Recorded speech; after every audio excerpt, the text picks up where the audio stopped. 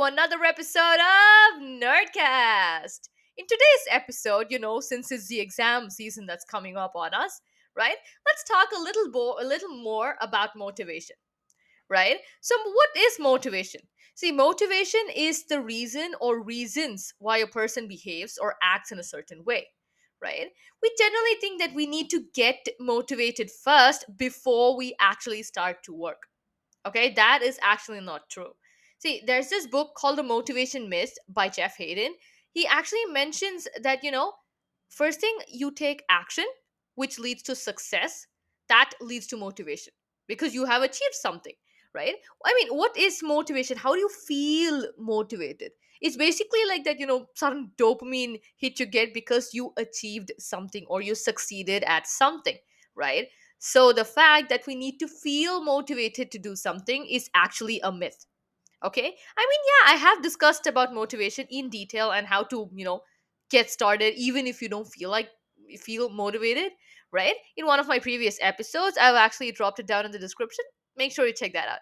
Okay, but see, this the purpose of this episode is actually to highlight something that has been working for me recently. Okay, it's like using the Feynman technique even in motivating yourself. See, I generally use the Feynman technique while studying or preparing for any presentation, all that kind of stuff, right? You basically, you learn the matter and then you question yourself like every single point you mention, you just keep questioning yourself, one question to another, and then the next, it just goes on until you have all your answers, right? Basically, it should be like you're explaining it to a 5-year old. It should be that simple, but you should have the answers to all your questions. Something of that sort, right? So basically, what happens over here is that you can apply the same thing for motivation. Since I do it in other parts, it kind of bled off into this as well. So basically, if you actually consider an example, maybe you thought of finishing a chapter within an hour, right? Just ask yourself these questions. Number one, what am I going to do now? Finish this chapter, right? Number two, how long am I planning to do this for? An hour or how much ever time you have allotted for the task, right? And number three, will I be able to finish this in time? Yes, yes, I will, right? Number four, why? You need to make your this. See, point three was your affirmation. You need to ask why, because questioning your affirmation just strengthens it more, right? Because I am amazing and I can achieve anything I put my mind to. Just for make some affirmations, just boost your self confidence, make yourself happy that what, I am proud of myself for actually coming this far, and I will keep making myself proud. Something of that sort, so that you don't feel incompetent. Okay, so if you actually look at this example, number one, you got the goal defined, right? That is not that you so it just makes it easier for your brain to start working. Number two, you got the time planned out because you don't want it to be so short that you just feel frustrated because you're not able to finish it within an hour or something, or you just rush through the chapter and it's just ineffectively stuck in your head. Maybe stuck in your head, you don't know, right? And you don't want it to be too long that you allot an entire day for a chapter. I mean, it kind of depends on your perspective on how much time you might need, but don't give it so much time that Parkinson's law comes in and then just drags out the task unnecessarily. We don't want that. Okay, and I mean, we all know, right? Parkinson's law basically states that work expands so as to fill in the time provided for its completion, right? So yeah, if we haven't like a week to write an essay, and we don't need a week, we might be able to finish it in a day or in a few hours, right? Yeah, the Parkinson's law just comes in and it drags it out and makes sure that you take the whole week to finish that essay when you actually don't need that much time, right? Just be mindful of that when you're actually setting your time duration. Okay, and the affirmation is so that you don't get overwhelmed and that you're proud of yourself. You're like, yes, I am qualified, I am blessed to be able to do this, or to actually be able to get this mindset sort of thing, because you are having the freedom to actually decide what you're going to do, right? You can actually apply this to anything in your life. Another example, maybe if you have to get to your bills or maybe call someone, something you're procrastinating from, right? Again, number one, define your task. What am I going to do? Number two, for how long? Define the time limit. Number three, define your affirmation. Yes, can I finish this? Yes, yes, I can.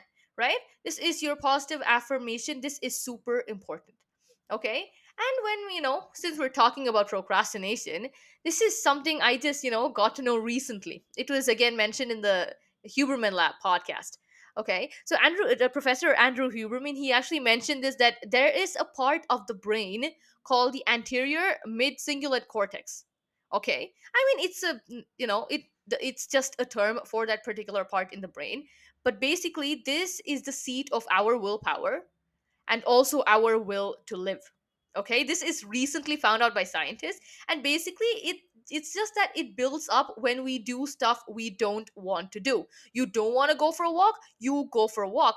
That section of the brain, it actually builds up, or it increases in mass, right? It grows basically.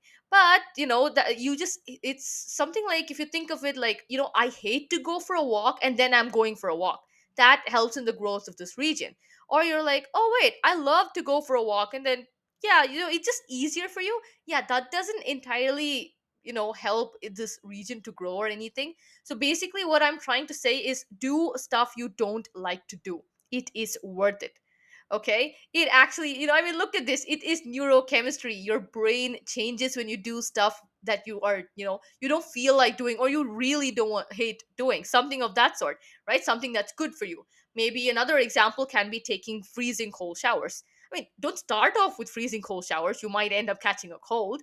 But yeah, you get my point, right? So this can be applied to procrastination, specifically when you're trying to, not get work done, stuff like that, right? And of course, any sort of work, once you get started, it will be easier to keep up the momentum than when you're actually starting from scratch, right? One success leads to motivation, which leads to more action and more success.